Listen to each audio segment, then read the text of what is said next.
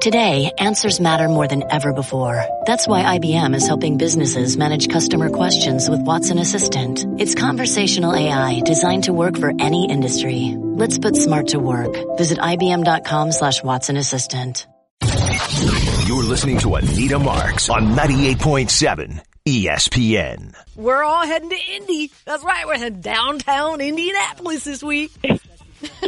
Cynthia Frelund from the NFL Network joins us. Cynthia, good morning. That sportscaster voice was incredible right there, Anita. Downtown Indianapolis. Downtown Indianapolis. A few things. Number one, did you watch the fight last night? You know, I didn't watch the fight because I'm like knee deep in combine prep and all of these wide receivers are giving me a huge headache. So I was how did this combine sneak up on me so fast? I think it snuck up on all of us. But you're right. There's a lot of from what I understand, this is one of the best wide receiving classes coming out of the draft in a decade? Absolutely. I mean, like Daniel Jeremiah, who is the NFL Network's lead draft analyst, he said that this is the deepest wide receiver class he's ever seen, and he's gone back something like, 25, 30 years. So he's just completely, I think he said something like 20, we had a conference call, it said like 27 receivers that between his eye, and he used to be a scout, and the people that he speaks with, which is a really comprehensive list, 27 that should be projected to be taken in the first 3 rounds. Wow. That's impressive.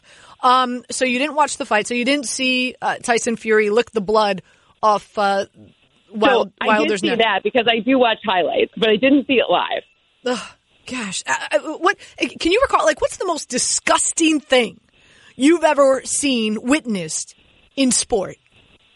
The ear biting was pretty gross. Yeah, that was the ear bite off. Yeah, that was pretty gross. You're right. Donovan McNabb taking the Super Bowl. I mean, there's a few. I got a few in there. Yeah, but this is. I even so on my on my Uber ride into the station today. I Googled. You're gonna laugh at this. At least I think. Gross sports moments. No, I Googled. Google search is great for that. I Googled. Is drinking blood legal?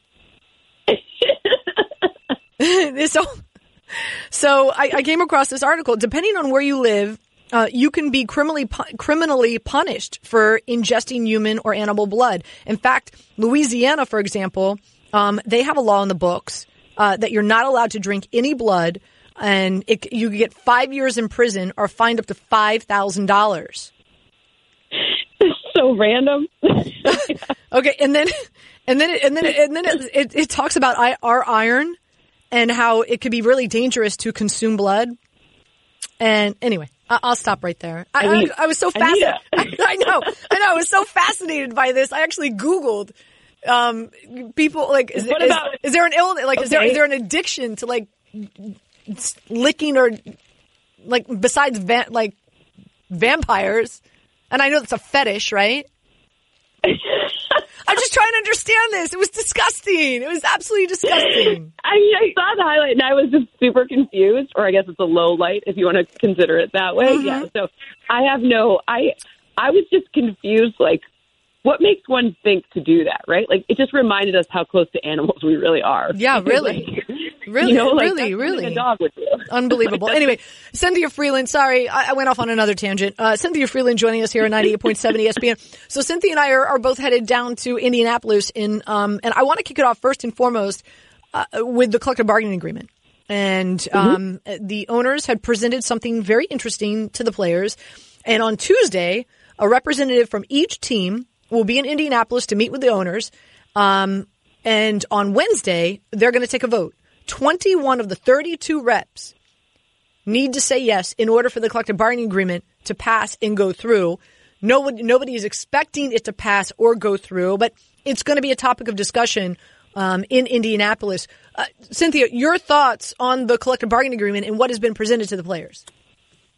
So I think that it's interesting to know who the reps are versus the vote. So just to kind of recap, the two major issues that I think are the primary focus are the expansion of the playoffs and the game check that each player would be given whether or not that, if their team makes it, right? So an additional game check that is less than the amount that a player would get if they're a high-end top earning player, and more than the amount that if it would be one of the not, a more kind of minimum guarantee sort of player. So it's a median number, and it's making some people unhappy and some people happy. The other issue that's not as widely talked about is the franchise tag situation. So there's 2 tags now, transition and franchise, and the way that it works, it could change that. So those tag situations are two of, like, the tag situation and the playoff, the cut in of money. Those to me seem, when I talk to some of the representatives, those are the hot button things. And, I think it'll show you. There's 2 things. The first thing is that if you're a football fan in general, you should feel hopeful because these are not major fundamental shifts that we're trying that the 2 sides are super far apart on. They're really just consequences of monetary valuation, which is a good thing if you don't want to, to me, that means that the likelihood of a lockout is becoming less and less and less. So that's the good part. The bad part is, when you look to see how the cap is structured and how you earn more money and how you keep having a cap that continues to increase and increase and increase, it's forecasted to be 196 million this upcoming year. So I heard possibly 199. Yeah, I mean, it's 188 right now, right? So either way, 196, 199, you keep increasing, and those are big numbers to keep increasing. So really, it's going to come down to probably fidgeting and ratcheting the different levers for what the percentage and cut-ins are for things like an expanded playoff, right? And then how the transition tag would work from a standpoint of what do you get paid and what does that count against the cap. So these are great. We're talking about these are refinements to something, not fundamental issues. So that's kind of where I net out on it. Interesting. And I'm really going to dive into this CBA for our listeners in this hour. So you definitely want to stay tuned for that because there's some really interesting things in here. But pretty much just, as a whole, Cynthia, in reading this is what my takeaway is. The owners are saying, okay, you guys don't want to practice very hard. So we're going to make practice and we're going to make training camp and we're going to make OTAs really easy for you. And you dudes want to smoke weed. Okay, so we're not going to test and you won't get punished. And oh, by the way, you don't like Roger Goodell because he's too strict of a parent. So we're going to take his parenting skills away from him and we're going to just bring in an arbitrator. So pretty much the way I see this is the owners are giving the players what they think is great for them, all that and more, hoping that the players will be okay to a 17th game and do it quickly so that the owners could turn around and negotiate monster TV deals with everybody. So it's yeah, I think what they're saying is we're going to give you some you've asked for these non-monetary things. Right. You've asked for these. Sure, we'll give you those so that we can take the monetary stuff for us. I mean, that's you're right. But if the players look to see, and that's why I said, when I first said it was it's interesting to see who the player representatives are, who's voting on these things, who those 21 constituents are to make the vote, because it really depends on their perspective, right? If you've never, look at the number of people who've gotten popped for smoking weed, right? The number isn't high.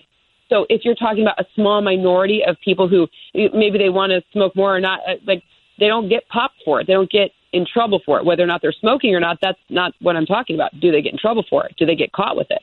That's the first thing. So how are you valuing that? They need to have someone who puts that into an actual dollar number, right? Is it just for the sake of, estimating, is that worth $100?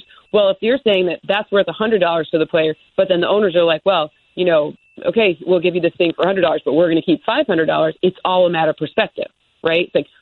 You know what I'm saying? I'm not estimating with real numbers there. Obviously, it's not $500 for a new playoff TV contract deal. It's way more than that. But, it's ultimately you have to value those things so that you can come to an agreement. I hear you, but at the end of the day, and regardless of the weed, I don't. The weed. I think get off the weed. Stay off the weed. I think marijuana should be legal. That's my stance on it. Legalize it. Let's tax it. Let's help our country get some money off of this. But that's neither here nor there. My thing is, well, that's a different story, right? No, that's right. That's a whole other. Already legal. Right. If it were already legal, then this CBA point would be different, right? the point is that, like, it isn't. So, like, it's hard for them to, that's why they're saying here's a non-monetary item to bargain with. Right. But my issue more is, 5-day acclimation period at training camp. Only 16 days in pads, Cynthia. 16 days. Only 4 joint practices. Like, I truly believe that the game has suffered from the first collective bargaining agreement because the lack of live practice, the lack of hitting, guys don't know how to tackle anymore. Like, I remember growing up as a kid, we played kill the man with a ball. The kids I grew up in the neighborhood, would they tackle better than the dudes who play football right now? Because they're going to, what's being offered here is like even less of true preparation, getting ready for the season. I think the game's going to suffer. I mean, let's be honest. You and I, we handicap, we gamble. At least I gamble. I'm nervous to gamble the first 3 weeks of the season because teams haven't really created an identity yet because these guys aren't ready to play in week 1. They're not even ready to play in week 3, some of them. So I'm going to take it more from like a overall standpoint then, because I would argue that, because you have disproportionate access to information about football, that maybe those 3 weeks for you particularly and me particularly, who like we go to training camps, we see preseason games, we're avid consumers there. Maybe we could be smarter than an average for those first 3 weeks. So that could even be an opportunity if you're talking about handicapping. But on the other side, I'm really concerned about both injuries and the product on the field. So if you're not getting the right load management, let's take a word from NBA. If you're not getting the right load management in August into September, you're like November, December, that becomes crappy football, right? It's not fun to watch. When Patrick Mahomes isn't playing, the Chiefs aren't as exciting to watch. It's a fact, right? Like when Sam Darnold has mono, the Jets, you're like, oh great, really? This is what we got now? Right. So when you're having these situations where you're not getting this prep and you're not getting this chemistry and then people get hurt. I mean, I know Sam Darnold, it was mono, so it's a little different, but ultimately it's the same. When your fundamentally key players aren't on the field, like you're screwed. And it's not good for fans. It's not good for ratings. It's not good for anyone's bottom line. So maybe what would be smarter would be if they were to take like what I'm going to call optional, right? So you could, a lot of times in players' contracts, it's written in if you go to X percentage of practices, if you don't miss practice, then you get a bonus, right? Well, maybe we could shift the way contracts are written such that, if you have some extra padded practices and do those things, then that's ways that guys can make teams, it becomes a positive as opposed to a negative. Now, that's introducing another variable, but I agree with you that I think that practice and preparation and the legislation of the problem is the players don't get a paycheck during that time. So they're like, why would I do anything I'm not going to get paid for? And then it becomes a stupid kind of reinforcing cycle there, right? So maybe if you incentivized it in such a way such that you're paying them to come to practice and do these padded things and they feel like they're getting paid for it and it's not just game checks, maybe that's a solution that would actually, serve everyone's purpose.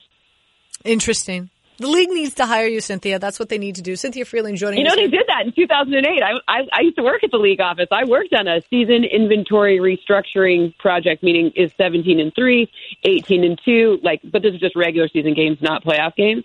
So I have, that's where I first got my start, right? Like that's how I started doing it. That's how I met the coaches on the competition committee and really got a chance to start watching football. So, I'll go back. I mean, I technically work for the league now, so. That's true. That's true. Cynthia Frelund joining us here. You can see her all over the NFL Network, and I'm sure you guys are going to be front and center, as we are as well, for ESPN out in Indianapolis all next week for the Combine. And again, it's more than just the Combine's more than just college players that are trying to run great 40 times and lift as much weight as possible. A lot of the talk will be about free agency. Before I let you go, Cynthia, and you've been so kind to spend a lot of time with us this morning, and I really do appreciate it. Tom Brady, a big topic of conversation for us in Indy this week is going to be, where's Tom Brady going to go? Where's Phil? Oh, my God. That's going to be the biggest conversation. I know. Until it's signed, until what? March 18th, we are going to be like, where's Tom Brady going? Where's Tom Brady? Where's Tom Brady going? Yes, you're going to hear it everywhere. So what's the scuttlebutt in LA at your studios at the NFL Network? What are folks saying? Where is he going to go? there's some different camps. What I've noticed, I think there are a lot of teams who are actively, very, very diligently pursuing Tom Brady. I think the Chargers are one of them. I think the Raiders are one of them. I think those are real narratives. Now, the degree to which Tom Brady wants to go to either of those teams is not something I have any insight to. I just know that, there is a market for Tom Brady, and these teams that have, major populations or major shifts, like, the Raiders in Vegas, like really trying to capture new audiences. A lot of what they're valuing is that Tom Brady can sell tickets. So I wouldn't be surprised if there were, it's going to heat up. But I think logically, to me, it goes Patriots, and then if not Patriots, then it goes either Chargers or Raiders. And based on what I've seen the Raiders pay other people and what their cap says, I think the Raiders have a really legitimate chance. Interesting. All right, Cynthia. When are you getting there? I get there Tuesday evening, and I better see you ASAP. Yes. We got a lot of bottles of wine to get through, Anita Marks. Oh, geez. We got to pay off our season. I'm a little hungover. I went to go see an 80s cover band last night. Yeah. So yeah. I have one thing for you to watch at the Combine that nobody's talking about. Okay, go ahead. So I went to BC, right? And A.J. Dillon, the running back from Boston College, I think you're going to see he has an amazing story. His whole family, the whole thing. He is a great kid. I want you to Google A.J. Dillon on your way home. It will clear your Google search from licking blood and how much that costs them, or like the legal ramifications of drinking blood. And you'll have a nice, heartwarming story. And my good BC peeps, he's just an awesome kid. A.J. Dillon, running back from Boston College. A.J. Dillon. I'm on it. Safe travels, my friend. Downtown Indianapolis. and I will see you in downtown Indianapolis. Take care, my friend. Anita Marks, signing off. Talk to you later. Cynthia Frelund. You're listening to Anita Marks on 98.7 ESPN.